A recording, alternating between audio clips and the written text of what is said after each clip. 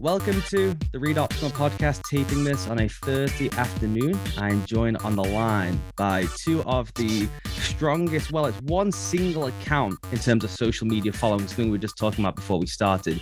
They're able to double up on everything they do and make each other seem smarter or dumber, depending on what the set tweet was or set posting they did. It's the guys from Syed Schemes. It's Dan and Sean. How you doing, guys? Oh, you're doing great. Appreciate it. Happy to be on a podcast with such strong entry music. Got a little dancing vibes before we can kind of get into it. Yeah, I wanted to frame this one. So I do every year. Well, I used to every year with Brandon Thorne. We do the State of the Offensive Line Union. It's a podcast that goes over really well every year. And then with Coach Vass, I've started doing the State of Defensive Football, which is just where we have big picture defensive schemes. With you guys, I think this is better as almost like a round table.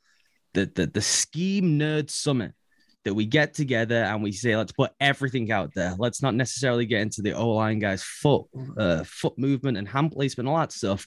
Let's go big picture. What is happening in the NFL? Stuff that's come up from college, stuff that's just been reimagined or tweaked in some way. And what is happening in terms of the macro level across the sport. But before we get to that, we do have to quickly touch on something that I was asking you guys about more of your backstory before we got started. And you said to me that, Dan, you coached Sean at one point, which is a wild thing to have happen where one brother would coach another one. How was that dynamic, first of all? And what happened when he would make either a mistake or was great? And how tempered were you in being like, this is my brother and there's a whole team here and there's a coaching staff and I have to kind of remember that I have to probably see this guy for the rest of my life because he's my brother and all, but also there's this thing in football culture where you can't treat anyone any differently. Yeah, it really was one of my favorite football experiences. We're pretty close to begin with as people, but we're almost 5 years apart. So it kind of made for the perfect age gap. As Sean became a senior, I had finished my college playing career and I was coaching in college, and then wanted to, kind of had this unique opportunity to be the offensive coordinator for a year and just thought it was the opportunity of a lifetime. So, it was hard being objective with respect to injury stuff. If I would see him take a big hit, I think I'd cringe just a little more personally. But Sean was he's one of the smartest football players that I've been around, period. When he would make certain play calls right, I would never doubt that he would make a certain check or audible. And it really was like having two coaches on the field at a specific time. And I probably enjoyed his success more than any other player's success, just because I would root for my brother. In terms of yelling, I'm not much of a yeller. I think the only example, and we brought this up just before we started, was he also played cornerback for us, and we were playing this very dynamic receiver who the other team would isolate on the backside of trips often. And our game plan was for Sean to follow him around and to get some safety help and move some guys around pre-snap. And we didn't really have anybody to mimic this guy. So we brought up a freshman who had a little bit of size and speed. And, Sean was having no part of it in practice. He was beating the kid up, face masking him, throwing him to the ground. And I kind of just freaked out and said, if we're going to get a look, you have to actually play cornerback. That's a very filtered down, curseless version of it. But that was pretty much the only time. I thought it was one of my favorite experiences, and we had some success, and we have the video to prove it. So that was fun. Sean, was it as straightforward and nice and rah and rooting for my brother's success? And wow, it's like having another coach in the field. When you're actually on the field, did you feel like that? Did you internalize a lot? And you're like, wow, he only said that because that's my brother and he's trying to send a message to the rest of the team. I was just surprised because Dan was going to law school at that time too. So, and I went to law school as well. And being a law student and coaching is not a stressless job. And I was really surprised. I thought, he did a great job. And I think a lot of the the reasons why I may know some things or have some familiarity with things are because of him. And yeah, he was surprisingly kind for the coach brother dynamic, and continues that always. So I'm really grateful for it. It was a great experience. That has to be that law school stuff where he's like, this is like the fifth most important part of my day. So I'm not going to stress too much because I'm spending all of my stress wattage on all of this legalese. Let's get into some big picture scheme stuff.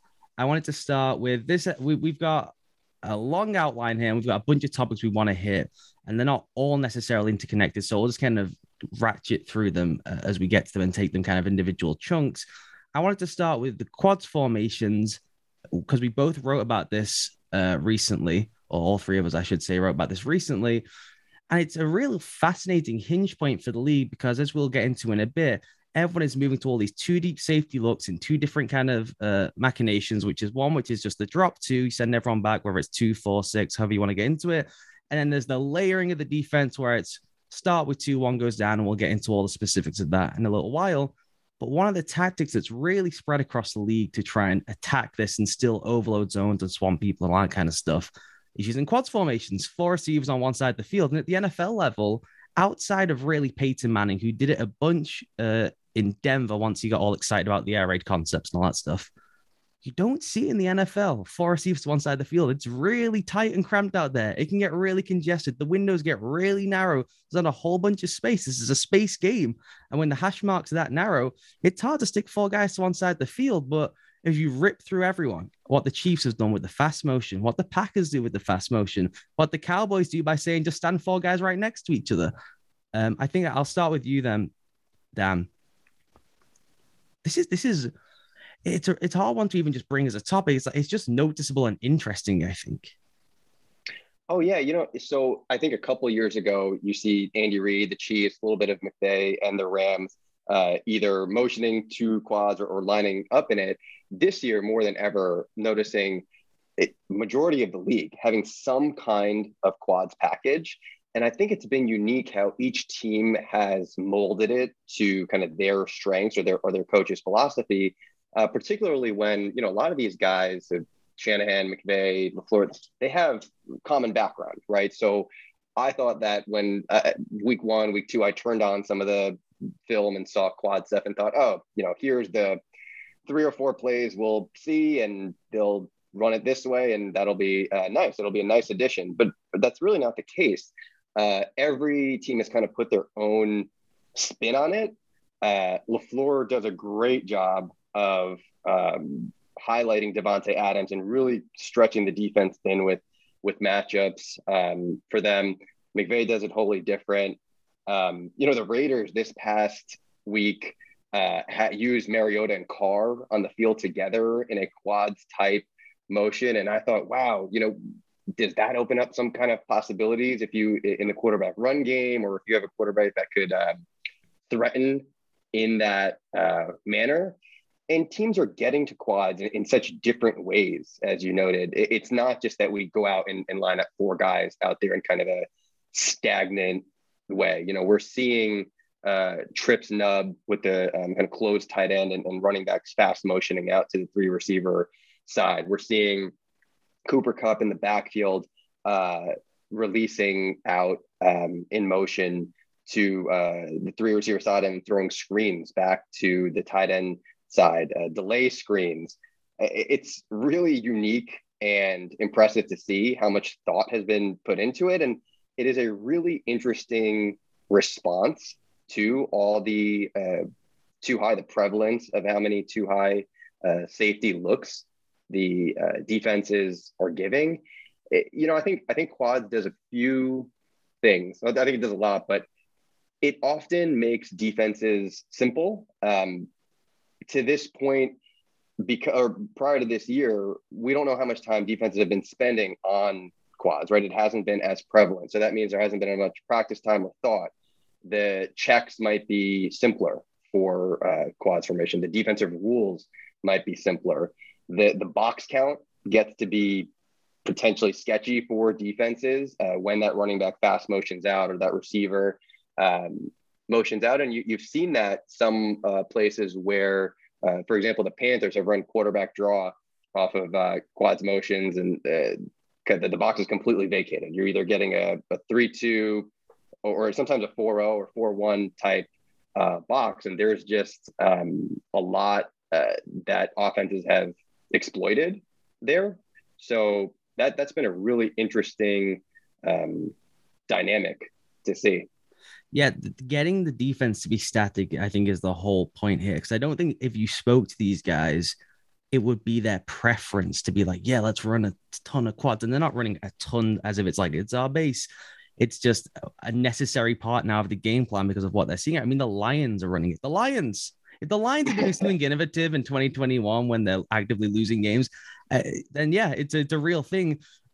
The fast motion stuff, I think, I find that interesting. I find that almost less interesting because of how much Reed has run it before. And it's always kind of been a thing where it's like just trying to, as I said before, overwhelm. If someone's playing pure spot drop zone, it's like, let's just try and overwhelm that part of the field, almost like a basic flood concept, but we're using 4 guys instead of 3. It's pretty basic.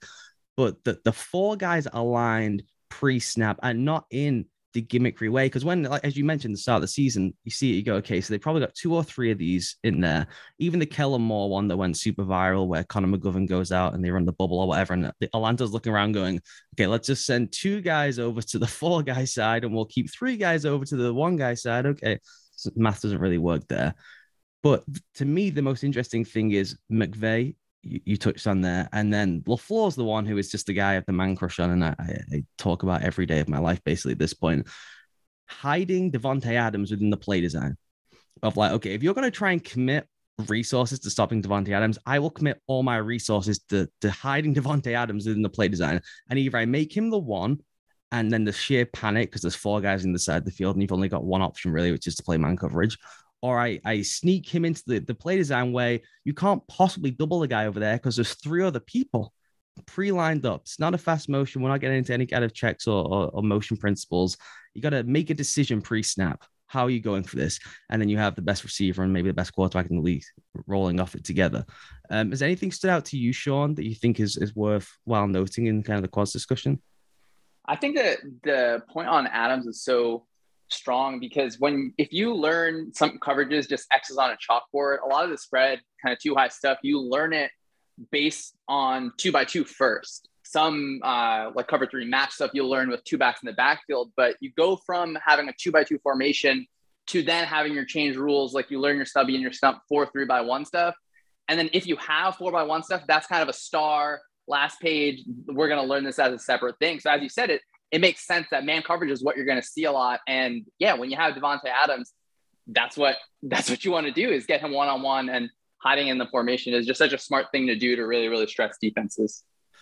The other thing here is when you mention about teams making checks and kind of, you can, when you're doing something that is quite rare, it really leaps out when you just go down to the film that, oh, they flip to one thing, or maybe they have a second thing off it, or maybe they just say, fuck it, and they're just going to blitz. And we're cool with that because we have Aaron Rodgers or Matthew Stafford or whoever, and we win that matchup no matter what. That they will probably default to something. They're not ripping through 7 different things on the chart, being like, which one shall we run based on this down and distance? That they probably have a go-to where everyone knows leaving the huddle, oh, cool, we just checked this immediately. So they're just making themselves more predictable in an age, or at least an age this season, where defenses have tried their best to move to the world of we're 2 because we might move. Hey, just be aware. It looks like this to begin with, but we're probably moving someone somewhere, and we're building different levels in. So it's just a pretty cool way of trying to bring back some of the predictability. Yeah, I think that defensive adjustments is something I'm interested in to see going forward. You know, one thing that I think quads actually does better than your traditional empty, 3x2, is it gives the offense, I think, more options for protection. And it can sound weird because you're the quarterback's alone back there, but in quads, usually there's a tight end or running back kind of down there. And I've seen offenses chip with one of the tight ends or running backs. And I think it simplifies protection in the sense that I haven't seen very many defensive line do exotic stunts or blitzes into quads, and perhaps they're checking out of them, or as you noted, they have one single check that they go to. So I'm interested to see if defenses say, hey, you know what, we can actually keep that stunt on. We're gonna keep that blitz, and we're gonna figure out a sound coverage behind it. And that's because, I think Sean was noting, you learn certain coverages when it's 2x2 as the base, and then you learn the 3x1 adjustment to it, right? Adding in that fourth guy for some coverages makes the rules very complex, and schemes may not have caught up. And, even in a 3x1, when the offense isolates their, let's say, best receiver on the backside, you can still double that guy, right? A weak side safety in your traditional 2-high can double that guy while also poaching verticals or crossers or anything like that. Whereas 4x1, it does make it harder. And I think LaFleur's creativity, especially kind of beyond the first point, right? Beyond, okay, I'm just going to put Davante Adams on the backside and run stuff. It's like, no, I'm going to put extreme pressure, because if I run him on a dig or a flag from the 4 side, you're going to try and you're going to have to bring numbers there. And we're going to be playing basketball on grass, essentially. So I think that the protection point is interesting, and seeing how people use their receivers. And, that Cowboys point, I haven't seen anybody else use that, kind of think spatially where linemen can line up and be. That really just becomes a super extension of the run game. Throw it out to your best receiver or running back out there in space, have linemen out there, make it a punt return type play. So I'm interested to see if more offenses try that. Yeah, that's the Kiffin stuff. We need Kiffin back in the NFL, which I know no one outside of maybe the Zoom call is clamoring for. But that's why we need him back, man, because then we'll get some really cool, weird, funky stuff. But LaFleur has been particularly interesting in the backside guy is almost never Adams at this point. And the point is to have Adams in the 4 side, and then they really use a condensed, reduced split with that 1 side, as you mentioned. There is 2 of those guys are usually chipping. Often those guys are not in the progression, but because there are 4 guys, then they make the check. So it's just the classic cat and mouse game of, we'll still just run a 3-man concept to 1 side, but we know we've got better protection, and we know what we're going to set their call to be, essentially. So it's just it has been a pretty cool thing to see. I got to that piece from this kind of strand I've had throughout the season, which is, how are these outside zone then boot guys, the wide zone, the boot action guys who've just wrecked shop across the league for the last 3-4 years and forced everyone into this world we live in now, that everyone listening will have heard ad nauseum of the 2-high safeties and what defenses are doing from there as a response to all these outside zone then boot guys. I think it's been fascinating to track how each of them has tried to kind of evolve within their own little infrastructures, because as you noted before, Dan, is these guys all come from the same place, all buddies, probably still in a group chat somewhere. So you would think they would almost have similar default answers to getting hit with the same responses. But because of personnel, because of individual know-how, individual knowledge, individual creativity, they've all kind of split off into different factions of how they're trying to address this thing, where the league en masse has said, we think this is the response to the McVay, Shanahan, Stefanski system. I think that you make a good point. Personnel is such an important thing because, as we know, players make plays, right? We talk a lot about coaches and we're X's and O's on a chalkboard, but the players are the ones who are really doing it. And you can see with Stefanski in Cleveland, they have this situation where they just have maulers, and they have Nick Chubb, who is certainly one of the best running backs in the NFL. So they'll get in these YY wing sets where there's 2 tight ends, and pre-snap, they'll shift 1 tight end over, they'll trade him to the other side. Then they'll shift that other one over. So you just went from extra gaps to the left to extra gaps to the right. Then they can run counter the other way. They have strong gap scheme runs. They do run zone, but their gap scheme runs seem like their home run attacks. And of course, McVay has Matt Stafford now, so they can get into gun more. And of course, the last few weeks have been kind of up and down, but you have, of course, more versatility, just like how LaFleur has Rodgers and Adams. But to me, one of my favorite ones is just watching Kyle Shanahan's run game just continue, having special players with George Kittle and Kyle Juszczyk, and seeing one of their concepts. I think people just call it Zorro, where it's a toss, and it's really based on kind of fighting against 3-down fronts. So if you're in a 2-high structure, it's going to inform your front. And a lot of times you can see people, they're in the tight front with 2 wide 9s. So you have a guy over the nose, two guys on the inside shades kind of the tackle, and then guys on the outside. And so these outside guys usually are linebacker types, where a lot of the Shanahan run stuff doesn't want to have a tight end ISO'd on a true defensive end. And so you have Kittle and Juszczyk motioning through to really attack these kind of outside spaces. And it's really fun to see. And hopefully we see a continued evolution with that. The diversification of the run game is a big one. I've been basically banging my head against the wall now for 3 weeks, trying to write this piece on Tampa Bay that will just not come out of my fingertips for whatever reason onto the actual page. And as I'm sure you guys are aware, I write in like 6,000 word clusters. So it is a massacre in the notes page of that column I'm trying to squeeze out there.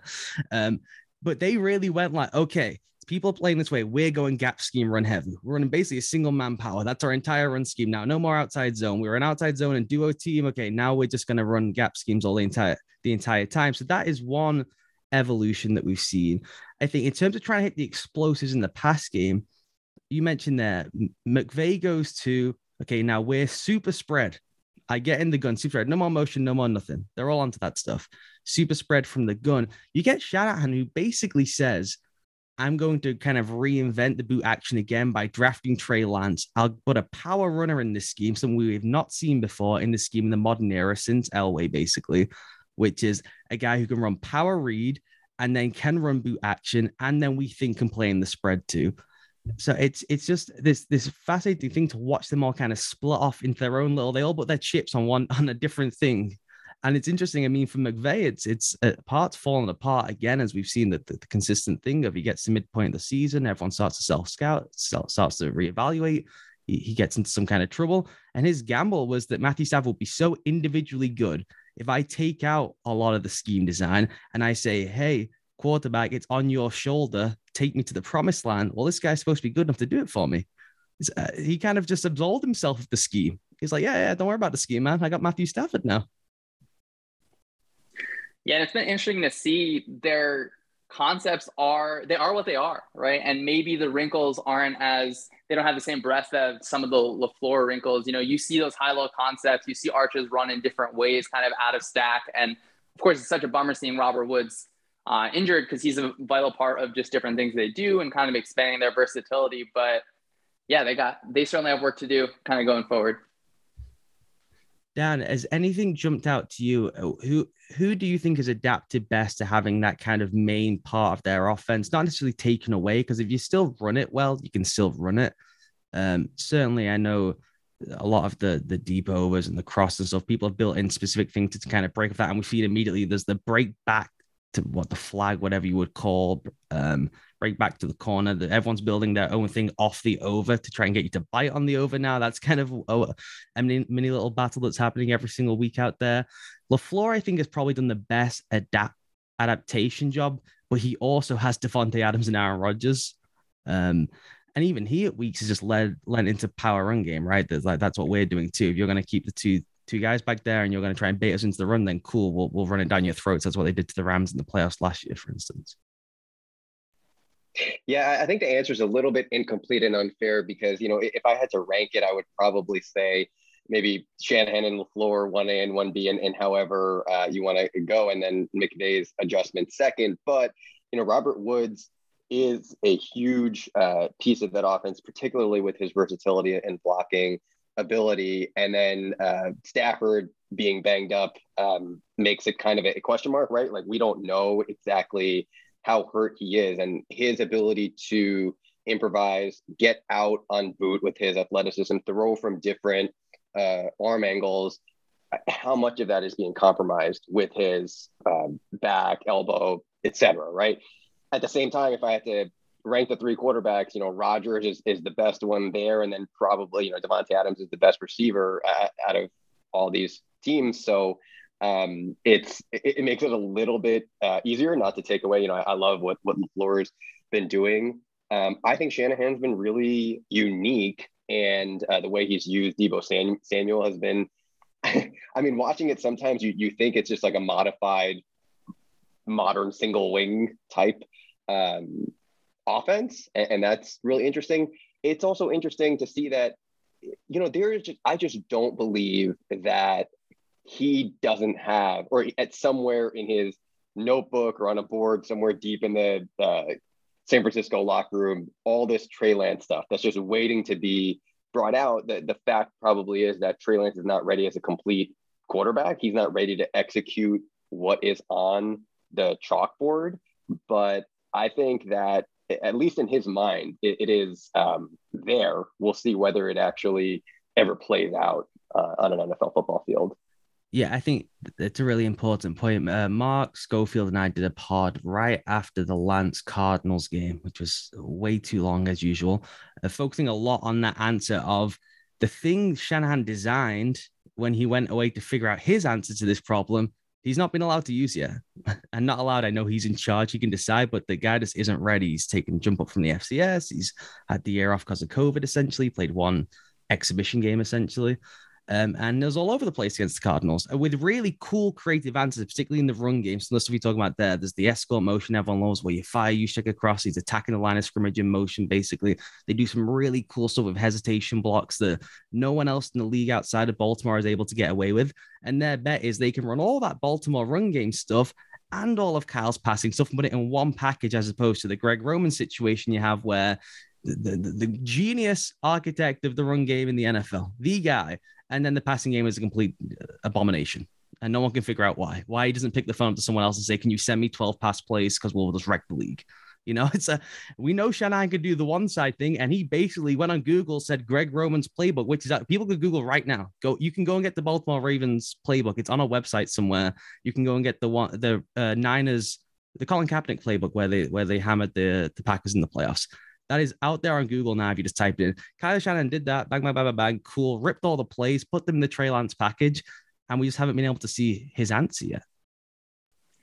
I think it's going to be so much fun to see because the quarterback as part of the running game just causes so much stress on defenses in terms of if you're already moving gaps just to try and be gap sound on defense. And if you're already playing too high and trying to have people steal gaps in different ways, some people call it gap and a half. Some people call it react attack, or different kind of modifications of those. It's just too hard almost to think about what happens when you have someone that's a real threat. And of course, offenses are going to be hesitant to run a quarterback 20, 25 times. You're not going to see that, I don't think, but just the stress that it even causes me to kind of think about, well, how do you fit this? And how do you determine what are we going to do? What are we going to give up? And because no coverage is going to stop every play the same way that no front is going to stop every single run. You're going to eventually get kind of pushed out one way or the other and kind of figure out what can we live with in this situation. Last thing on those, that specific branch of coaches and that kind of design of attack. Have you been surprised, Sean, that it has looked this constipated of something that is a very natural check that they would have been well aware was coming writ large? Because we can give all the caveats, right? That the Stafford injury, he's clearly hurt and he was just wrecking people before he got hurt, basically. Garoppolo, we know, is not the guy who's going to take you there just on his own shoulder and eyes and all that stuff, right? Baker Mayfield, completely torn body, for some reason keeps getting thrown out there. I don't even know how the union allows that, frankly. It's crazy that he's allowed to play football still. This guy is just broken. So there's caveats you can give as well. But even within that, it's like people were running steady doses of too high against these guys last year and the year before. It's not like they're magicked out of thin air and they're like, oh my God, why is everyone running some kind of Tampa 2 now? That's not what we were seeing the whole time. Has it surprised you that it's been this effective in one glut where they all kind of hit a wall together? Yeah, certainly. It's always surprising to me to see, really offensive struggle. They have the rules in their place. They have all these factors kind of helping out. It may just be something as simple as, look, the motions, the jet motion, the escort motion, or return motion, every single kind of everything that you have. Maybe defenses are just a little more used to seeing that. So they're not getting thrown off in the same way. The first time you see Robert Woods take a jet sweep, you might freak out, or at the high school level, you see it. And sometimes there's these difficulties adjusting, but maybe simple as that, something where offensive line play may be a little bit more just off a little bit. And so, yeah, it is kind of surprising. It'll be interesting to see how kind of they continue to adjust going forward. I just can't believe, Dan, that these guys thought they cracked the game. Then Belichick, because almost the national narrative is Belichick runs the 6-1 box. Fangio does it to them once in the season. The Bears get McVay. Then Belichick does it in the Super Bowl, 6-1 box. They play off. The whole thing implodes. And all of a sudden, everyone else in the league goes, aha, maybe we should do something similar to what Bill does in the Super Bowl. And all of a sudden, that means that this whole thing kind of spirals down and everyone has to reset. Is it just as simple as that everyone branched off, guys from one organization went to another organization, as Sean was saying there, that you just pick up on tendencies easier, you just get better at defending checks, the motion isn't as scary and freaky anymore because these guys in college have seen all this stuff 10,000 different times before they get to the league? Well, I think that Sean's certainly right. The more you get to practice against it, the more the defenses get to see it. The defensive coordinators get full off seasons to review it. That's going to be a big piece. But I also think it is personnel based. And when the scheme switches as a whole, right? Like the league is playing more too high on early downs than basically ever before. The question is, okay, how can defenses do that? What personnel allows them to do that? So you look at the kind of Seattle cover 1, cover 3 match type defense. What made that go, right? It's big corners with long arms to stop quick game, get in receiver spaces, a thudding safety like Cam Chancellor, and then Earl Thomas, who can cover sideline to sideline. And then that's not even mentioning Wagner and the ferocious D line. And you have a bunch of those spinoffs, right? And why do those spinoff coaches from that system not necessarily succeed is because it wasn't really the system, right? It was the players, the Hall of personnel. Famers. Yeah, if you give us 6 Hall of Famers at every level, by the way, that's the other thing about them. It's not like just Bills Giants teams where it's like, give me Hall of Famers up front. It's like, would you like 2 at every level? Yes, please. And let's go build the defense.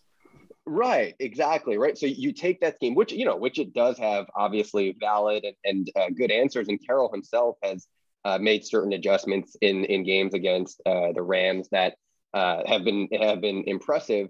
But now when you convert to this too high, I think that a few things happen, right? So the Rams last year had John Johnson have the green dot on the helmet. That's kind of a unique move. So are you going to have players, safeties do that more, right? Are you going to have safeties be the communicators of the defense? So that's going to require a specific type of cerebral player. I think right now, the thing that defenses in too high shells are valuing most when I look at this game is versatility, right? You don't want to just line up and show too high and just stay in it and know you're playing cover 2, right? This isn't kind of the, hey, we have Derek Brooks, Brian Urlacher, they can cover the entire middle and we're just going to stay in this and not come out of it. So I see, like, for example, the Chiefs, right? They'll play cover 2, but they'll do it out of 1 high, and Tyrann Mathieu will come down. And one of the reasons it wasn't successful in the beginning of the season is because, Daniel Sorensen struggled covering that deep half. I think the Cardinals run a ton of cover 2, but they do it out of a bunch of different looks. A bunch of different players can play flat, can play the deep half, and it makes the quarterback hesitate for just a second. So I would be interested in DBs and safeties who can play both ways in terms of deep and short, cerebral players, versatile players, right? Like how the Rams use Jalen Ramsey. He is one of the best in the game, right? That's another story. But using DBs in kind of creative ways, and then versatility isn't just for the secondary. The way the Cowboys have used Micah Parsons has been fascinating too. And he has been the best example, I think, of being kind of a boot eraser, right? Defenses are running to the boot action. They're saying, don't chase that wide zone. Don't stay the gap. Just attack the quarterback. And there have been countless times where I feel watching the film, the quarterback looks up and doesn't understand or doesn't contemplate how fast Parsons actually is, right? It's like, oh my God, this is a different level of speed.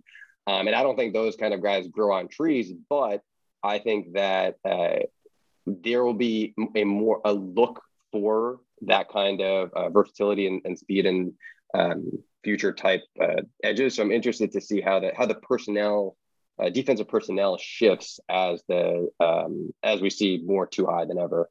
This is my main complaint with Kirk Cousins, that I think Kirk Cousins often forgets how fast everyone else is around him, and that he doesn't have a great sense of how quick the league is, which I know sounds daft because he's shredding defenses every week.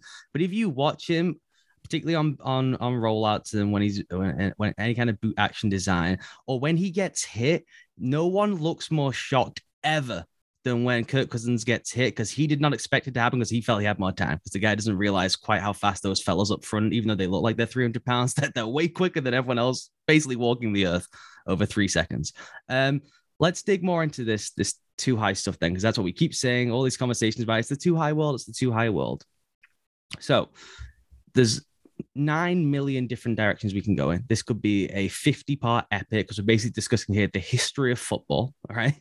And we just have moved back to this. You mentioned there those great Bears teams, and there's obviously the Tampa 2 is because they run that thing in Tampa, and they had Warren Sapp and Lynch, and they win the Super Bowl. We're moving back to that time, but I do think that this is almost similar now to the shifts we had in offense from 2007 to now, which is same landmark, different presentation, which you were referencing there. And the thing that you get from these too high structures, which I think why people have reinvested in so much, is the understanding that, as you mentioned there, we'd all love to live in a Seattle world where Seattle was like, well, we're going to run Ripley's match, and we're going to rotate a guy down the weak side. Okay, cool. Or we'll rotate a guy to the tight end. Cool. And then they were like, we're so good. Why are we rotating? Everyone knows what we're doing. Let's just line a guy up there. Cool. Preset, pre-roll, no problem. No one else has Hall of Famers, as you mentioned before. They go to Jacksonville like, we're going to be preset. And it's like, okay, good luck with that. You have Jalen Ramsey. You have no one else on the team. The thing with the too high shell they have is you can still get to all that stuff you enjoy in cover 1, cover 3, whatever you want to run, any little iteration of that, you can get to it from the same structure. It's harder to get to the too deep structure from the single one, because it's just easier to move forward than it is to move backwards as you're reading stuff out, particularly if you're trying to trigger against the run. And it allows them to add in all the different disguise stuff. Basically, they can get to the same menu of their single high coverages, but from starting out with 2 deep players. And to me, it's just this shift in mentality, which whenever I speak to a coach, whenever I speak to them, first thing they say to me is, you focus too much on the pass, and I'm always thinking about run fits, because I always have to be sound against the run. And more, as you said there, this green lighting thing that defenses are doing, that Dennis Allen does a lot with the Saints, which is we do not care about that cutback with the run as much anymore. It's still terrifying. We still don't want a 40-yarder to pop, because that's how everyone gets sacked. But we care way more about Aaron Rodgers rolling out with time and a clear vision, and him throwing the ball 60 yards down the field. We need to stop explosives in the pass game. And so you've just seen this whole shift to say, we have to just admit we live in it's a passing league. We live in a passing world, and we are here first and foremost to shut down the pass. And if it means a light box and then running into it, we will live with those consequences. We will fast trigger the run, and we're going to play from back to front rather than having our guys moving backwards. Yeah, football is such a fight for space. You know, I think sometimes you may hear a casual fan say, well, why don't they just run it over there? And so the defense can't fully dictate. They don't get to snap the ball. They don't get to choose where it goes. But the defense can certainly encourage and say, you know, you see some of these looks that the Rams had last year in the playoffs against the Packers. And look, there's open space in these levels of the field where there's not this huge umbrella kind of dome, or some people say a dome over the top of it. And so the defense can, they choose a priority, because you can't stop every single thing every single time. And I think that as much as if we have problems with analytics in some way or the other, it's harder to drive the ball 15 plays at a time. And I think if I was an offensive coordinator, I would certainly like to just have these huge explosives that kind of just make life easier for an offense. And they stop you from having just be right on every single little thing. One of the big things that you guys have highlighted many different times is this idea of, this is not Michigan State, right? We're not just playing press quarters on every single down because we think that's the best structure. This isn't college where you come in with your structure, your philosophy, and you say, let's match this up with what you run and may the best team win, right? This is the NFL. So there's every single formation in the world is available to the offense, and you cannot be static in the modern game. So you just have to find different ways to get to the same landmarks. So you may say we're running a bunch of Tampa 2, but you have to have so many different presentations to get to those same two back and one running the pole, basically. What has leapt out to you this season as being kind of two or three of the go-to structures that the defenses have kind of shifted to en masse? I think the number one has to be, some people call it one cross, some people call it one hold, but basically you're kind of man underneath, you're in man match, so you're looking at trade crossers. And so you start in a two high structure. There's different rules. I think some teams do it a little bit differently, but oftentimes you'll see it where the weak side safety, so the backside of 3-by-1, that safety is coming down with eyes towards the trip side, and he's trying to rob a crosser. He's trying to work with that man defender. That man defender will usually be on the outside when they're covering the two on the inside of the trips. And so they're working to close that off. And the Broncos just, it's honestly art sometimes seeing how these people are trading these routes off at full speed.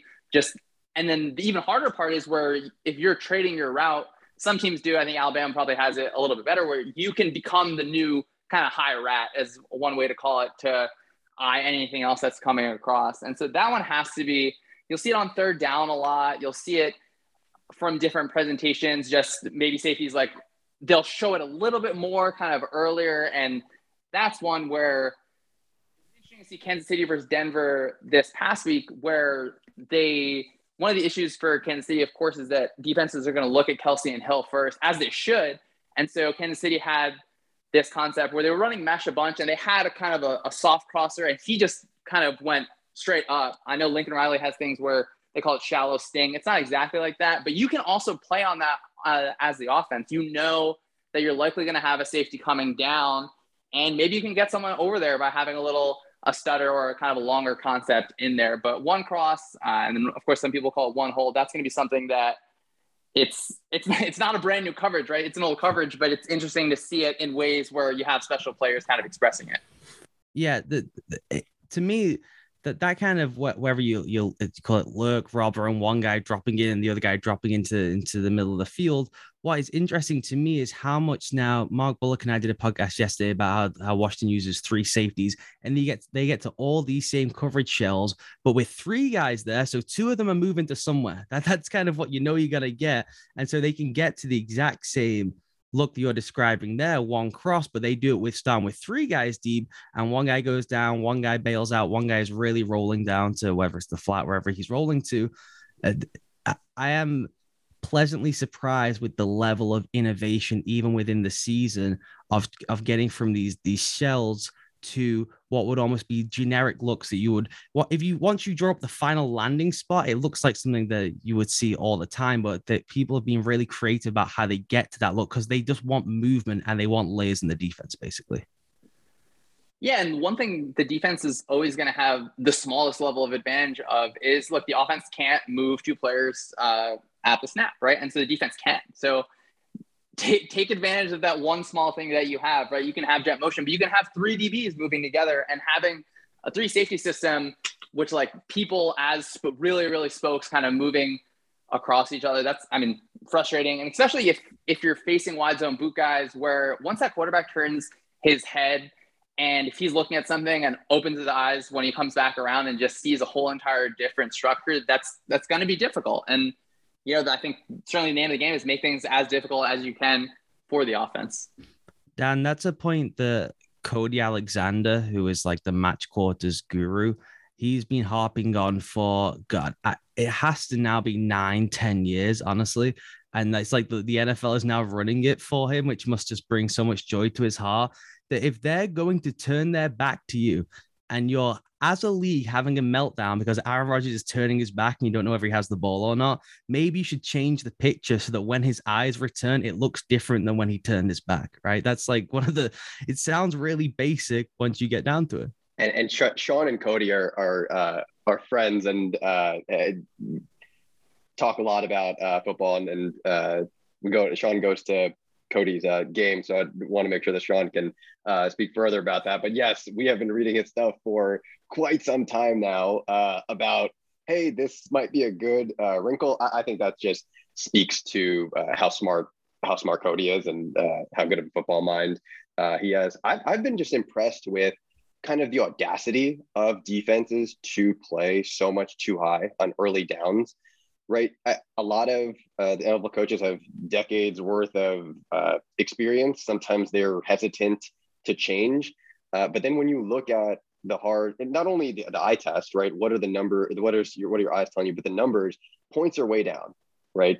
By percentage. And so why is that? Number of explosive plays are being limited. How do you do that? A lot of answers have been too high, but as we said, it's not just static too high, right? It's people moving, it's creating confusion, it's causing the quarterback to hesitate for an extra half second.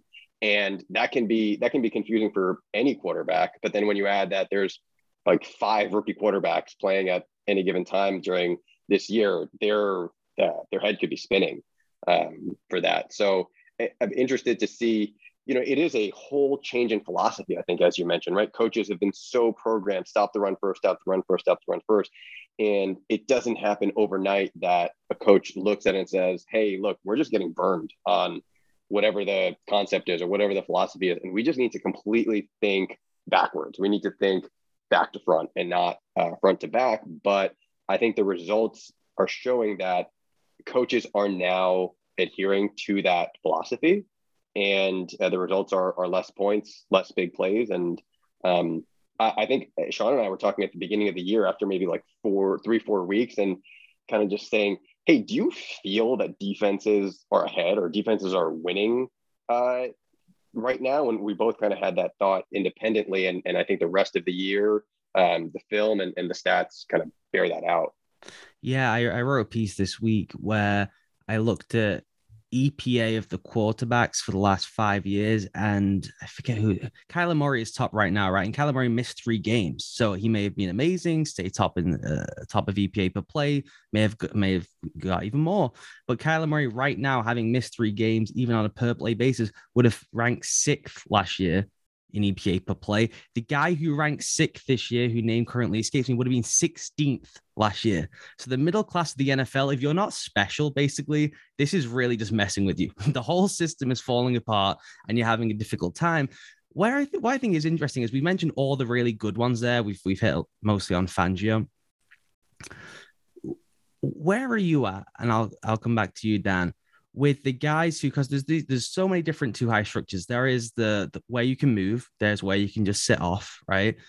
And even within that, the thing that I always come back to is the layering of the defense, right? And the levels of the defense is you can still compress the field and have 2 guys deep. 2 guys deep against Lamar Jackson is not the same as 2 guys deep against Justin Herbert. You set the guys at different points along the field, right? You go and watch the Colts and they are so deep, it's like borderline preposterous. They are like, yes, nothing goes behind us. And Vass has this rant all the time because Vass hates NFL football, even though he lies and pretends like he likes professional football, where it's like they don't have enough time with the players to run a whole bunch of zone match stuff. So they play all this spot drop and they just say, everything in front of us, hit landmarks, everything in front of us. They're not running all the cool, crazy Nick Saban, Kirby Smart stuff. How much of an evangelist are you for too high if you are? That's basically what I'm trying to get at is spot dropping. Does that drive you bonkers watching film? These deep. I watched the Colts versus the Bucks, and I almost threw up on my laptop twice because it's almost like it's like it doesn't feel like defensive football. Do you know what I mean? It doesn't feel like the Baltimore Ravens at the peak of their powers. It feels passive, and yet it's successful. It's like we want to wait for you to make a mistake.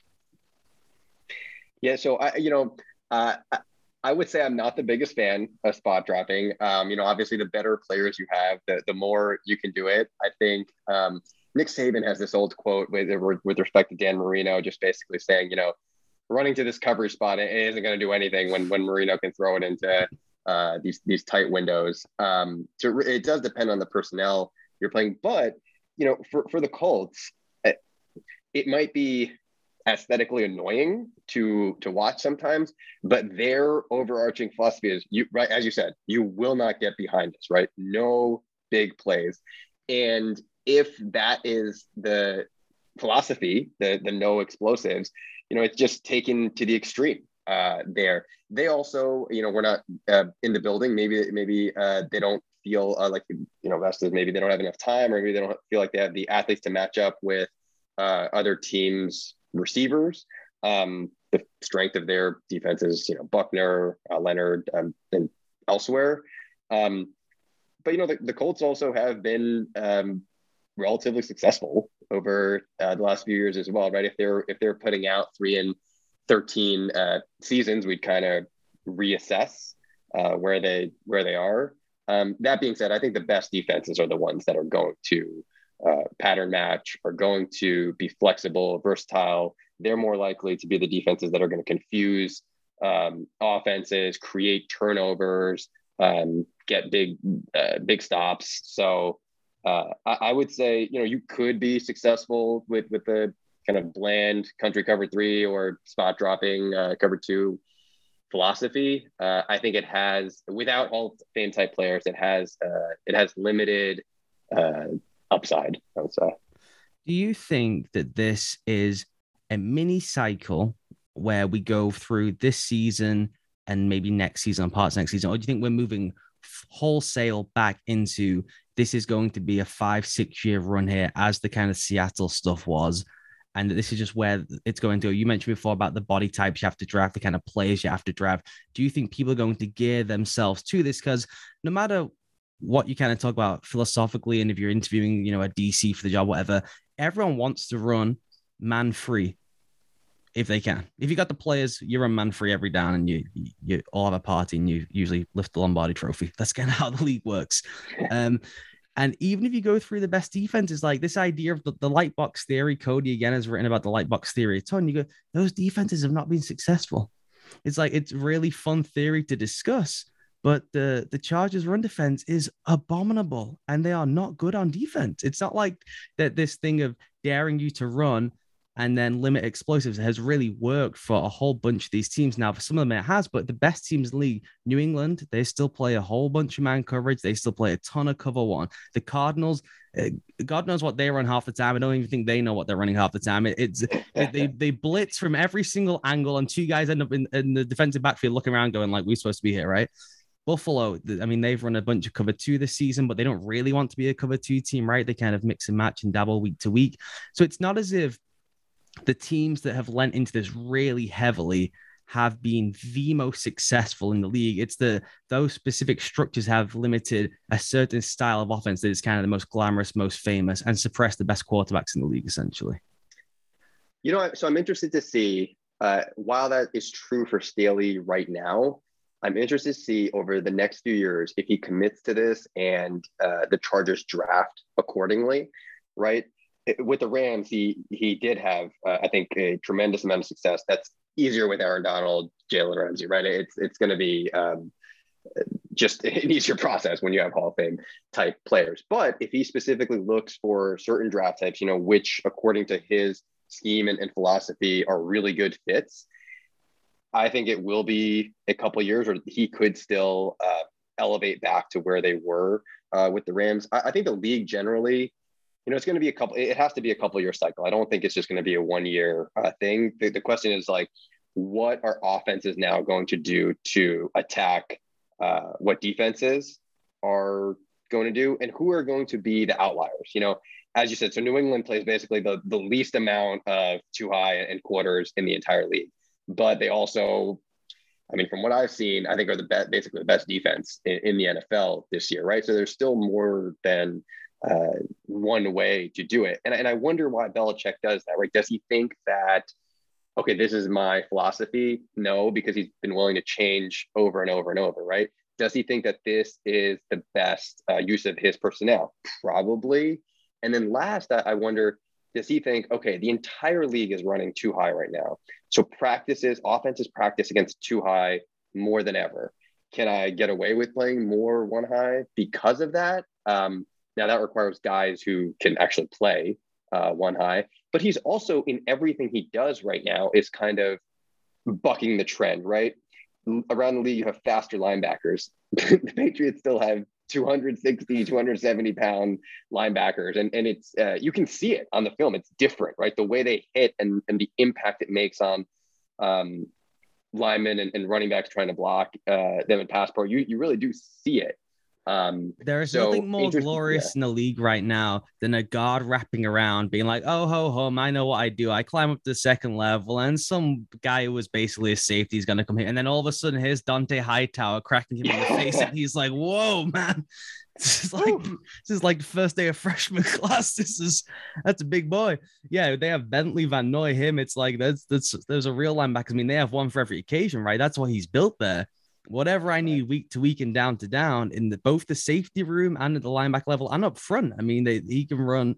He has a different body shape. Every single one of those guys is different with a different skill set. What he's built, I could not imagine he had a grand plan that he wants every single person to have a different competing skill set rather than having at least some base idea of what he wants it to kind of be built out to. But now, as he's in the season, it's like, wow, every week you can just be like, I'm going to feature that guy. That guy's going to play more snaps. We're going to run more of this. And they've just been super disguise based this season, which is we'll look like we're going to play zone. We'll look like we might play with two deep players, but we are not going to do that once the ball is snapped. It has been a fascinating approach. Sean, is there anything we've missed out of the too high discussion in general that we should get into? I guess one way is attacking this thing. We mentioned the quads before. Go back to Belichick, right? He says, let's just run the ball then. They're going to stand back there. This is a daring game, right? It's what we've seen with Mahomes this season. Everyone talks about they want to dare Patrick Mahomes to throw the ball. Ooh, everyone's worried about that. How do you get them out of those two deep shells? You got to run them out of it. Let's run them out of the two deep shell. And you see the Patriots lean all the way into, cool, this is what we'll be then. We will build a power running football team and we'll move back into a power running football era. Yeah, I think seeing teams kind of get into, I think early in the season, I felt like I saw it more than as opposed to more recently, with just having two tight ends on the field in different ways, going YY wing, adding gaps, and again, having movable gaps that, look, those are going to cause stress for a defense. I also think that when you watch specifically college all 22, there's going to be a lot of times where you just don't know what the coverage is if you don't have the tag for it or if you don't really have some kind of in the building, because it's going to express differently each time. And so while the coverages I don't think are as complex at the pro level, but when you're seeing coverages that if you're watching it and you're like, I don't know what this is, then it's going to be hard for a quarterback to know every single time at full speed how something's going to express. And with that, I think being able to kind of simplify in offense in some ways, maybe that's a little better. I also think we always talk about run them out of too high.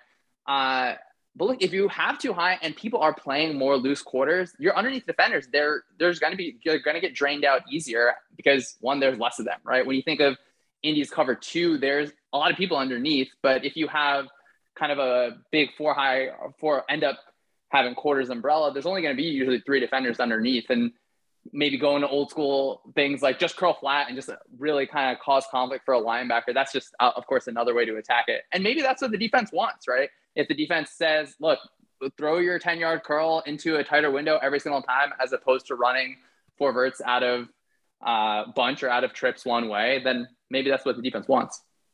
The one thing that I've been somewhat surprised by, and I'm going to use Lamar Jackson's example here, and people do not play a ton of too high shells against Lamar Jackson and the Ravens. They play almost a different defense entirely when they play against Lamar Jackson and the Ravens.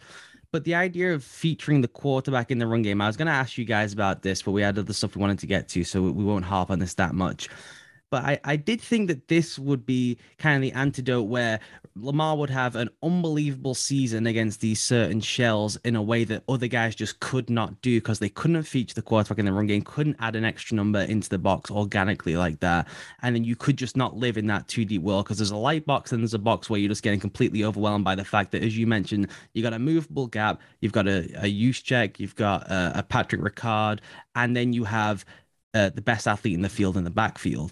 Oh, is that not just the best answer to this? Is to have the quarterback, as it's the best answer to anything that is X's and O's based. I understand that to have the quarterback be the best player on the field as a runner, it really is helpful. I'm surprised that hasn't been more of the answer. If that makes any sense. I think it's a good thought, right? All of us want to have Lamar Jackson on our team, I think, right? And you kind of like rewatch the Saints versus the Eagles. That's an example where, okay, a team is, at least maybe for the short term in the last few games, kind of committed to having a quarterback really involved in the run game.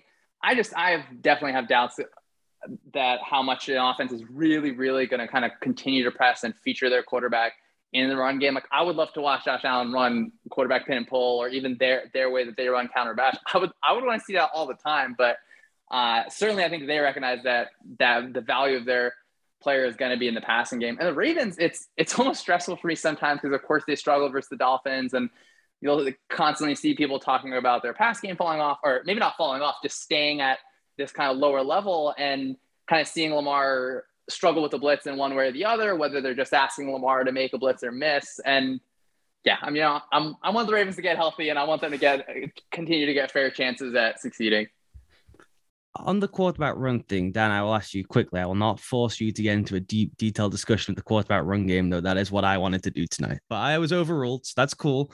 I watched Bryce Young, and I think this is what the future. It's Deshaun Watson, basically. It's pure improvisational, right? It's the idea of having him actually as the zone read guy. I don't think anyone cares anymore. I think if anything, because we're going to get into RPO discussions now, it's whether you decide as an organization to be the Dolphins and lean all the way into RPO, and that's how you kind of feature a quarterback, and maybe you can escape out and extend the RPO in some way. That is the idea of coming into the league and taking, Cam is a freakazoid, I guess, but taking a Cam, trying to replicate some of the Lamar Jackson stuff, that as being a shift where 4 or 5 teams would try it, I just don't think it's going to happen. As you mentioned, the money is just too great. It's too much of an investment to take the QB. This idea I had back in 2012 when I was writing these harebrained pieces about draft 3 quarterbacks and just keep cycling them through until one of them gets knocked out. The numbers game is so great. Then you get to 3rd and long and he's got to complete a pass. Not so great. The Saints tried it with Taysom Hill. God bless them. They did give it a good go. And they still continue to try to do that for some reason. But it does seem like the league has just decided, like, look, it's a very fun thing in college, but we'll take the improvising guys, but we don't want straight line burners, and we're running classic zone read. It's just not going to happen. Yeah, some of it really depends, I think, on 2 things. So the financial investment is outside of kind of the scope of scheme, right? But it's just a reality. We can't have, and teams don't want a $100 million quarterback taking hits from the fastest and strongest players in the league. And the other just depends on quarterback body type and traits. Cam Newton's aren't common, right? He's probably the best short yardage running quarterback maybe of all time. Lamar Jackson's speed, when you see it, he looks sometimes like he's running against high schoolers, and he's running against, again, some of the best athletes in the world. Those guys are just really rare.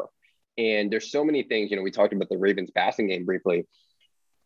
Lamar Jackson erases so many errors or problems through his scrambling and creativity with respect to the past concepts, right? So maybe not looking for the quarterback run scheme. There are some things that are still available, right? New formations, or is there a quarterback run out of quads, or can you actually play 2 quarterbacks for a bit of time, right? It really hasn't been successful in any kind of meaningful, substantial way, but maybe the way the Saints used Taysom Hill when Brees was there, right? Something like that. The question to me is, when I watch college, which athlete at quarterback can I see doing something new or doing something at an even higher level than before when they transition to the NFL game? And then also looking for kind of those diamonds in the rough where someone sees maybe a player who can't play quarterback full time, but can be useful for a certain package or in certain spots. And I think, Taysom's an example of that, but I think Belichick's been good, for example, of looking at college quarterbacks and turning them into wide receivers, right? That's the opposite example. But can you find a trait or a skill set and use it through the quarterback running position is kind of interesting. And on that note, I will say, I think I've seen more, not that the Wildcat is back or anything, but I do see more direct snaps to running backs when someone does want to when an offense wants to take advantage of the box count, right? I think New England snapped the ball directly to Damian Harris on the goal line like 10 times this year, right? Last week I saw it with Jonathan Taylor, and it's reusing old stuff. It's not reinventing the wheel. It's just saying, hey, our quarterback is not this type of runner. Our quarterback is, we don't want them to take this kind of hit, but we want the numbers advantage, and this is how we are going to take it. I think the playoffs will be interesting because you've seen the Bills really decide, like, this is a week where in a high leverage situation, they are way more willing to say, we will unleash Josh Allen. The first 2 drives against the Chiefs, they say, we're a quarterback run team. The Chiefs like, wow, okay, this is really difficult to defend. And they say, you know what, we've got a lead. We don't want him to get hurt anymore.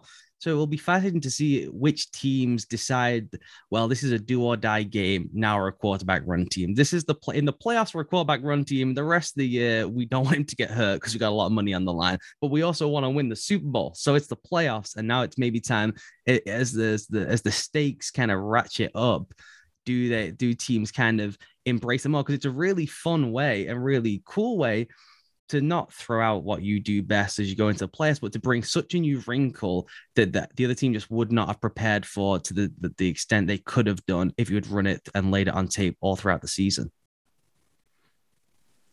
Yeah, I think at the college level too, just watching Kentucky this year has been really fun because they have, I think it's Liam Cohen who was with the Rams previously and then is calling plays down there. And they do have like some more of a melding of what we were talking about earlier with these wide zone boot guys. And they have a lot of quarterback run game in there. And it's fun to watch their quarterback kind of juke people out and hurdle them kind of in one clip. And it's kind of curious to see how, I know Stephen Reeves was just like sending him a few messages and he was kind of talking about, okay, well, maybe the Rams can get Stafford and pistol. Maybe they can convince him. I know that maybe that's not the most comfortable thing for him, but to see, okay, well, these systems are going to trickle up in some sort of way. And hopefully they do, because I think I'll probably have more fun watching college offense than pro offense anyway.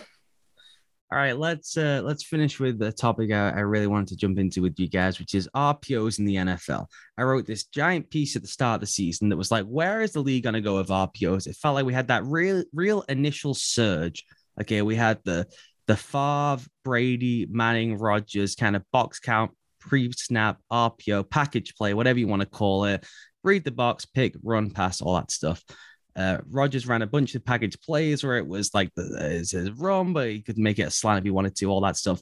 Then we get the Eagles Super Bowl run. Everyone learns what RPOs are. We have a great time. The kind of pro game starts to slowly catch up with the college game in terms of first level and second level RPOs.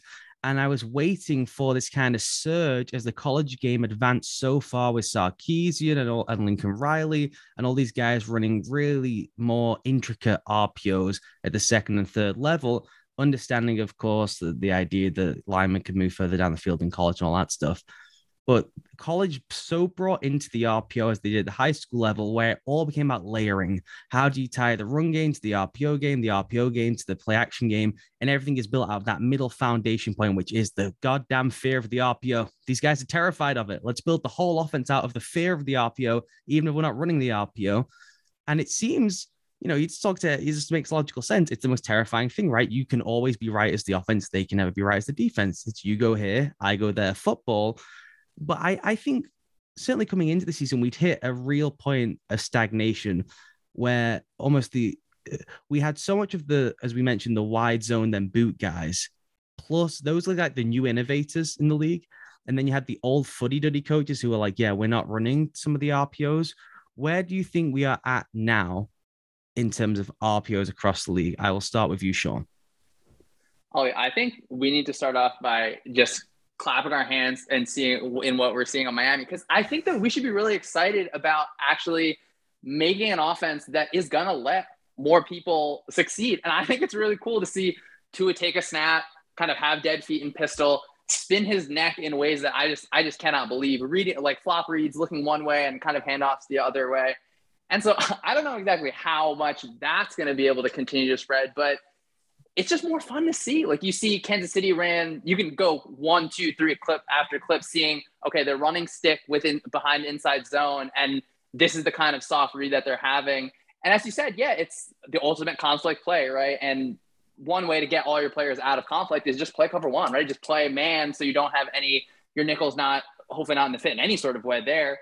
But do you want to play man coverage with Jalen Waddle, kind of the way he's running, the way he's playing? So my optimistic view is I want to see more, right? I remember it was the first or second snap, I think, of Trevor Lawrence in the preseason, and just his footwork, it's so clear that he is someone that he's done this before, right? And same with Tua. You've seen him in college. He is comfortable doing this, right? And I think we can think of quarterbacks who Peyton Manning may have inadvertently ruined by us thinking, okay, every quarterback has to be able to play like that, or they have to be able to be like Drew Brees, and they shouldn't, right? Quarterbacks shouldn't be forced into that. And to expand the pool of players, especially as they're running it more in college. And I was at a game in high school this year where it just looks so beautiful. It's so sophisticated in every single play. Like they can run GH counter and have their kind of fade out on the opposite side. And you can tag it, of course, beforehand, definitely give or definitely throw. So I'm just hopeful that it'll continue to expand. I can't see the rulebook guys getting too crazy and changing things to make it even harder, but I feel for linebackers when they're seeing kind of these guys just running downfield at you and then seeing a pass go over your head for sure. So for the listeners, the biggest kind of ongoing discussion, debate, hot topic among the scheme nerd world, which is like basically 15 people on Twitter, basically having their own little discourse, of which the three of us count ourselves among it, is this Dolphins offense, right? Is this thing an unsustainable dumping ground of lack of imagination, or is it, as you hear the excitement in Sean's voice, this wonderful new breed of college football coming to the NFL? And it's very exciting to see some of these Lincoln Riley concepts be wholly embraced at the NFL level, not just like the Eagles, who basically is saying we'll get to the red zone and then we'll run Lincoln Riley's offense, which is quite fun, quite a cool way of doing it. The Dolphins like, no, we run RPOs all the time. That's our whole thing. We are an RPO organization. So Dan, where are you at in this Miami Dolphins debate about, people like to use the phrase offensive architecture now? I don't know where that came from. It drives me crazy. I don't know why. It's just the offense. I don't know where the word architect came in.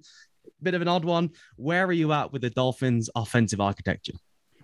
So I think I'm a little less enthusiastic than Sean, but I think he makes the main point is that the rules are different in the NFL and college, right?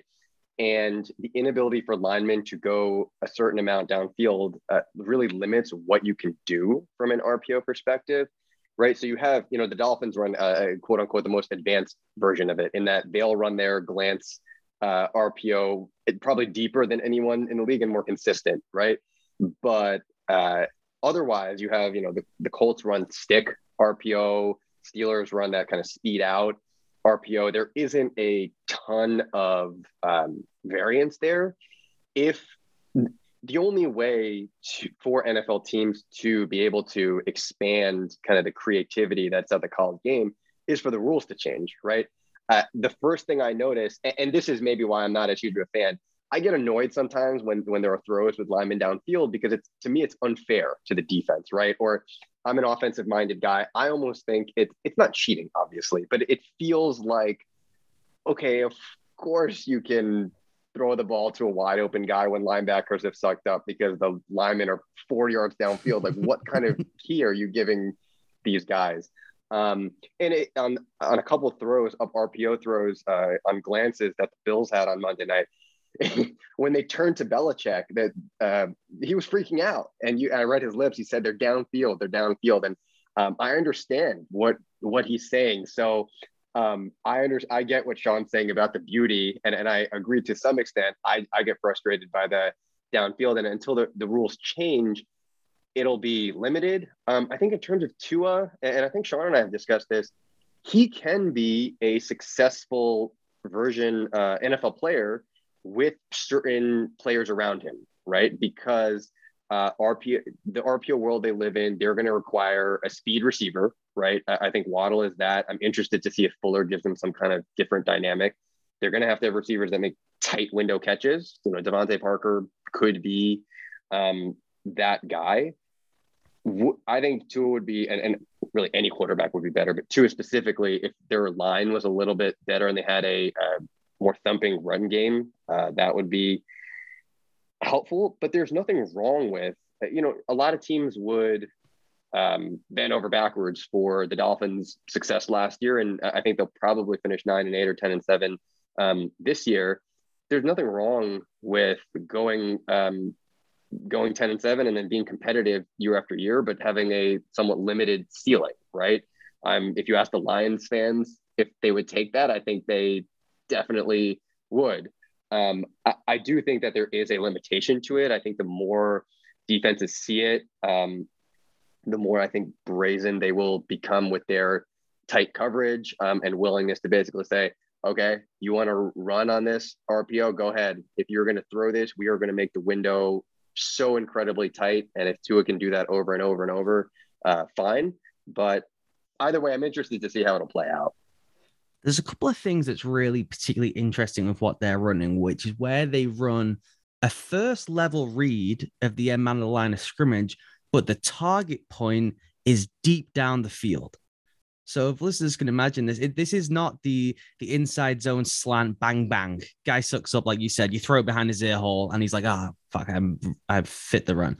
This is really giant defensive end, and then hold the ball, wait for a guy to clear into the second window. And I'm just watching it going, this is extraordinary because Tua is the greatest to ever do this. Honestly, in terms of the ball handling, as you mentioned, flopping the read and going to the other side, there's never been anyone be as this advanced with RPOs because he's a point guard. He's had to do that from Alabama and so on. It's a lot easier when you throw the ball and guys make plays after the catch. That's how he's built his entire game because he doesn't have the strongest arm and all that. He's not a guy who runs around and makes a ton of ludicrous plays with his legs. But they're doing stuff I just cannot imagine they can continually get away with. At some point, someone's going to say, run through his chest. Like, we don't care about the run game. If he's going to read the first line and then wait, one, how they don't get caught downfield, I have no idea. They are constantly down the field. And at some point, someone in the league office is going to say, we got to keep calling this every week until they stop. And second of all, someone's going to run over the quarterback. Which I know sounds old-fashioned. It's like when the zone read first came in and all those old school coaches were like, we'll just smash the mesh point, and at some point they'll have to stop doing it, and it just never happened. But at some point, someone is just going to run through Tua like 3 times in a row. Yeah, I think that kind of maybe a less extreme version of that, like you can, if the quarterback is truly reading it, which I have my doubts just because there are times where Tua is not looking at anyone. So it's okay, this is in the structure of the play and it's not just based on his read. But as a defense, you can sort of invite what's going to happen, right? Like as you said, maybe not just run straight through Tua, but yeah, instead of having your end feather or be like kind of in a surf technique, just have him attack, right? Force him to give it. And kind of as Dan said, I don't know, when I watch the Dolphins run game, I'm not particularly scared of them kind of handing the ball off. I'm certainly more scared of seeing Mike Gesicki kind of on that slide route going underneath and then having Waller go over the top of it. So yeah, and I certainly have my doubts about the league office doing anything that's going to cap offense. I'm openly rooting for the defense, but I can't think that the guys in the league are. Well, if anything, specifically with the Dolphins, he doesn't give it as much as he should give it. You know, he's considered now, which is a wonderful new thing, right? We're in an era of about 6 years. He's the greatest RPO quarterback ever. I hear every analyst says this now. It's like, in the back, poor Baker Mayfield back at Oklahoma can't believe that people weren't watching. The fact that they just torched people up and down the field for 3 years or whatever it was. But yeah, the thing that I think is somewhat off with what they run is they have situations where guys are wide open down the field, but because of the structure of the read nature of the play, he's not viewing that because he's triggering on one thing. He's saying, I'm going from the run and I'm pulling it and I'm trying to hit. I'm thinking particularly of a lot of their wheel concepts are tied to this, right? Where it's some kind of deep route, whether it's a go or it's a post, and there's the wheel coming behind it, and he needs to hit one of those 2 guys, whereas there's other guys wide open down the field, particularly if he's running some kind of over for him, some kind of Y wing or whatever it happens to be, some kind of attached tight end there who is cleaning out to take and then reading the end man on the line of scrimmage next to the attached tight end. I feel like the RPO is supposed to make the game easier, and part of their offense is almost overcomplicating things where they could just hit open guys if they just got in them and just played football. Do you know what I mean? It's like, it's fun to watch as a schematic nerd to say they're trying this stuff, and I feel like they could just be way more productive if they just said, hey man, just go out there and throw the ball. I hear you on that. I think of these, like if you open up whatever NFL playbook is online and open it, and like you see the play is named super long, and then you see all the reads written out, and it's like, okay, the first thing you're going to do is you're going to like glance the vertical, then you need to read the outside linebacker, and then you need to see is your receiver have leverage on it. And there's so many steps. And yeah, you're right. And there was a clip this week versus the Giants where it was actually on one of the wheel concepts where just the other guy is wide open and poor guy is just jumping up and down, and he's mad about it as he should be. But I don't know. I get that, but I'm more towards, let's just gear it towards him. And I think hopefully people aren't punching air too much here. And you said that we're in the 6-year era of the RPOs. It's so funny when you talk about RPOs and too high stuff. Like, the NFL is so late to catch up to these things. And like, RPOs have been around for like 20 years, for Joe Moorhead running it so long ago. And to see it now, it's fun. And now we get to see, okay, Tua was the first person where you take someone at the highest level of football and start really throwing things on. So I'm sure maybe next year we're going to have the same discussion and see, all right, well, how many more teams are kind of pushing onward and continuing to do this? And it's tough because it has structural limitations, as you said. And then I would imagine they have to spend a lot of time practicing these things. So it's going to be harder in terms of, okay, well, when you get to downfield passing, it's not something you're doing all the time, right? So it's going to be harder. And maybe if the footwork's different. And I'm so curious about the offensive line, because you can see sometimes in their RPOs where the linemen are kind of blocking for a run play, but they're holding up after 1 or 2 yards to try and stay within the rules. So I would just love to talk to an offensive lineman where you don't know where the ball's going. You know, is it actually going to be a run? And kind of teaching those guys, okay, you need to absolutely blow off the ball and do what you can against this professional athlete, but also you can't go like further than 6 inches down the field. So it's a curious little game we have for sure. That's the part that gets me with the overcomplication is like, now you're thinking like that. Wouldn't it just be easier to get in the pistol and run the ball? Do you know what I mean? And then we'll come back and run play action as the NFL has done for 6 years. And by the way, that is a good correction by you and a misspeak by me. And I apologize to Rich Rodriguez for calling it 6 years. And I apologize to Brett Favre for almost by mistakenly inventing the RPO to the point that Mike Holmgren almost had a heart attack on the sideline because he kept throwing the ball on design run plays. Dan, what do you think the next step is? Because when I wrote an article back at the start of the year, the thing for me with the NFL was I didn't think they were layering concepts well enough, where exactly to Sean's point there is what you should really do is do what the Packers do, essentially, which is we're going to run inside zone with the bubble and we'll run that. That's our RPO package, right? It's pretty basic and limited by the standards of college because we can't do the creative college stuff, but we can build off that cool play action concepts where this is a pass play. This is not any reading, none of that bullshit. Okay, we're not reading anyone, but the defense will probably react based off the initial action of the play, which looks like the RPO stuff we run all the time. And I think for NFL teams, they have to focus way more on the layering aspect of their play action game than specifically saying like, let's go pinch that cool Lincoln Riley concept from college. Yeah. I wonder if there'll be how many more constraint RPOs there'll be. And one of the best example is, as you said, the Packers run that bubble with the inside zone bubble with Davante Adams. A couple of weeks ago, they started with that bubble, and Jalen Ramsey kind of went out to the bubble, and they used Ramsey's aggressiveness against him. And Adams basically ran a bubble slant out of that RPO. So that's a constraint type play that it's only going to work when you've shown the inside zone bubble 100 times. And then now you have a smart player who, is going to go there. So, do we have RPO stick nod, RPO out and ups that we see more often? And I use those because you see RPO stick and RPO speed out. So as some of the more frequent ones, or maybe because of the rules, there kind of is no next level scheme. It's just that will teams ramp it up like the Dolphins do, right? And I think some credit should be given to the Dolphins. I thought, now look, he was a rookie, did limited starting time. There are a lot of factors.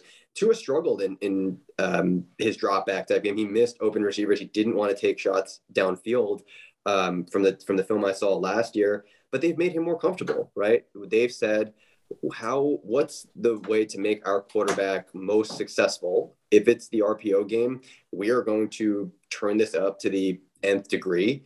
And so putting your player in the best position to succeed, because he's done that since he was probably 12 years old, I can't really blame them for that. I think that's probably good coaching. So do you think it's one of those situations where it's, if you have a play you think has some kind of limitation, the RPO, obviously it helps everyone because it just makes football easier. And as you said, they kind of lean all the way into it. Whereas if you have someone you're wholly confident in, like you have an Aaron Rodgers, you have Patrick Mahomes, you use it as a more limited package because you are the more sophisticated stuff you can run at the NFL level. You'd rather run that stuff because you have better players. I think that takes away from Tua's skill level a little bit too much. But I think you're generally right that if I have Aaron Rodgers and I can gash you in different ways, I'm going to choose that before I choose kind of what the Dolphins do. But again, I would choose the Dolphins offense and their what they're doing 100 times over, let's say where the Bears are at or where Detroit's at, where I just watch it. I'm like, man, the results are just not there. Right. So I want to give enough credit to the Dolphins and Tua while also acknowledging, yes, there are other ways to be more explosive and more successful, put more points on the board. And so, Sean, you were extraordinarily excited about the Dolphins and the RPOs in general. What for you is the next step? Is there a next step? Are you in somewhat agreement that just because of the laws of the NFL, that there is this box that you just have to work in no matter what, and it's really kind of hard to innovate within that given the constrictions of just the league itself? And here's another question I'll give to you. If I just handed you, okay, let's pick a team that would be fun. Let's go with the Lions then. So I hand you the Lions. Is this the kind of thing you would lean into to just make life easy for the QB, even at the NFL level? All right. Well, as I'm so glad I just inherited the great Detroit Lions. So the next level is interesting to me because, of course, Dan makes a good point in terms of the rules kind of restricting. I'm almost more curious about, okay, defenses really are gonna need to separate their front end and back end because for a lot of the Dolphins plays, they're just running pass concepts and having a run play with it, right? So the defense, if you have guys that are out of the fit, just play. You can play pass coverage, right? It's not like this crazy thing. So to me, the quote next step is just more of it in terms of more teams running it and it being, I don't know how much is it going to be the whole entire offense for people, but I do think that like we see pick flat so much where the Colts run it a bunch where a guy's kind of motioning in and like very clearly picking, and you see that. But then the Jaguars are in this one this year where they have power read one way and they have stick or pick flat kind of at the bottom. So it's maybe even obviously you have Trevor Lawrence, who is a really special player. And maybe it's as you have more quarterbacks that are mobile, just being able to really just ramp up the kind of concepts that you get in those kinds of ways. And so would this be the offense that I would run? That's a hard question. Again, I'm always rooting for the defense. I would call myself a defensive guy first. As much as I feel like we kind of started off with, okay, the wide zone boot guys are having struggles, I feel like that would probably be where I would start my offense. Just because maybe not that it's simple, but hey, look, we've seen a lot of it. We've seen proven success, and maybe I'm proving the point that we see in the NFL of you see the system getting watered down. And now if I ran it, it would be the most watered down version kind of ever, where you have the burner concepts, the angle concepts ran. So I'm going to go ahead and punt that question on how I would run the offense, and Dan can run the offense. I'll run the defense. Will be good. The point you make there about the Jags one is interesting because what I was trying to get to before in terms of the overcomplicating of the game, in a sense, at the NFL level, is if you're just running pick flat, it feels like a lot of investment and work and overcomplication for something. The high end of that result, I know you could get Jalen Waddle to take it to the house. I get that. You could have that on a slant play, but it just seems like such an overcomplication. Something you could just, if you got to throw the flat and you get 3 yards, it's like, man, we could just mash inside zone there, and 3 yards would be bad if we were doing that. Whereas if you're running power read with something to the backside, I just feel like if you lead into the sophisticated variations of this, the upside is so much greater than the really generic versions the league is running, if that makes sense. I feel like if you're going to have it as a smaller part of your offense, you should be only running the more sophisticated versions, which is the Eagles, I think, do a pretty nice job of balancing this, where it's like we go to this in the red zone with some more creative variations as opposed to just bubble glance. Yeah, Ollie, I think the more that you tell these people to run less RPOs, you're going to give us less clips and less words on these long string tweets where it's RPO, glance, flop read, tagged wheel or something like that. I do think you're right. I will say, like, pick flat, we see it so much in the red zone on 3rd and 1.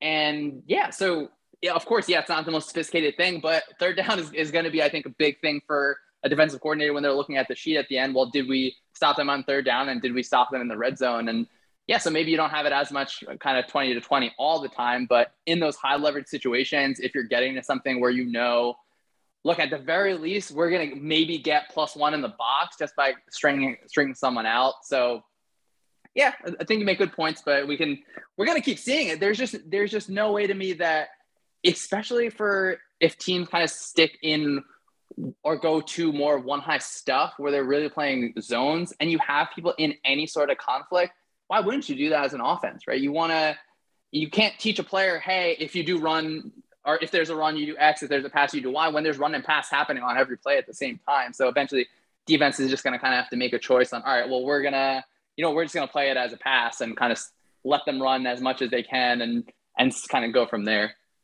All right, then, gents, I'll let you out of here with one final question tweeted to you, which is just the thing that the one thing you're most keen to keep track of in this final run of the season into the playoffs. And it may be something we've already covered, but I'll go to you first, Dan. What's the one little thing? It can be micro from a specific team, just an adjustment they make. It could be macro of how the league adapts to a certain thing that's been happening throughout the season. What are you excited to kind of see the conclusion of from a schematic perspective this season? Put on the spot. I'm probably most interested to see what McVay has in the bag. I just don't think that he is, he's a brilliant guy, great coach. I don't think it's something where teams can just figure him out in the middle of the season. I know that his points per game and EPA back half of the last couple seasons has dropped, but I think, he's going to be very conscious of that and aware of that, and seeing how he adjusts some new scheme wrinkles will be really interesting. Yeah, and them having a late bye to be able to do some better self-scouting, exactly, I think is going to be so crucial for them. Everyone getting healthy is going to help, but him having a full week to use his brain there, where he can remember every play in human history, I think, and he just gets a week to sit in a room and just to think about stuff without game. The ability to self-scout that late in the season is so valuable. So interested to see how he does. Sean, same question to you. I feel like so many different things. I certainly want to see, okay, well, how much further can we push this whole to a RPO offense? I really want to see how much Josh Allen's going to get involved in the run game. I'm silently rooting for the Broncos to get to the playoffs, see how much, just like what's the most beautiful interception we can get from them, where we had that just awesome one against the Cowboys, and kind of seeing what really other teams are going to have to do up front, just in terms of, understanding the run fits is so complicated anyway, and kind of seeing how can, kind of as we're I feel like ripping on the Chargers a little bit there, they're up front, kind of seeing, okay, well, if they're making the playoffs and they're kind of pushing through, what adjustments is Staley making there? Is it going to have to be where someone coming down field has to cover so much more in the box, or is it going to be, look, we can just trust these guys to two gap and we don't have to kind of stress out as much on that? And or is it, let's just let Justin Herbert continue to score more points than the other team on that? So a lot to look forward to in the NFL, and obviously bowl season coming up too. So that'll be a good one too. All right, then. They are the Syed Scheme brothers. Is that a fair way to sign off with that? Is that cool? At Syed Schemes is where you can go and find all those great tweet threads they do, where you can learn more about the game. SyedSchemes.com is the website. Thank you both, Dan, Sean, for taking the time to do this. Thanks so much. It's been great talking football with you. Love your work too, Ollie. Keep it up, and look forward to talking more scheme online and on podcasts in the future. Thanks, Alex. Appreciate it.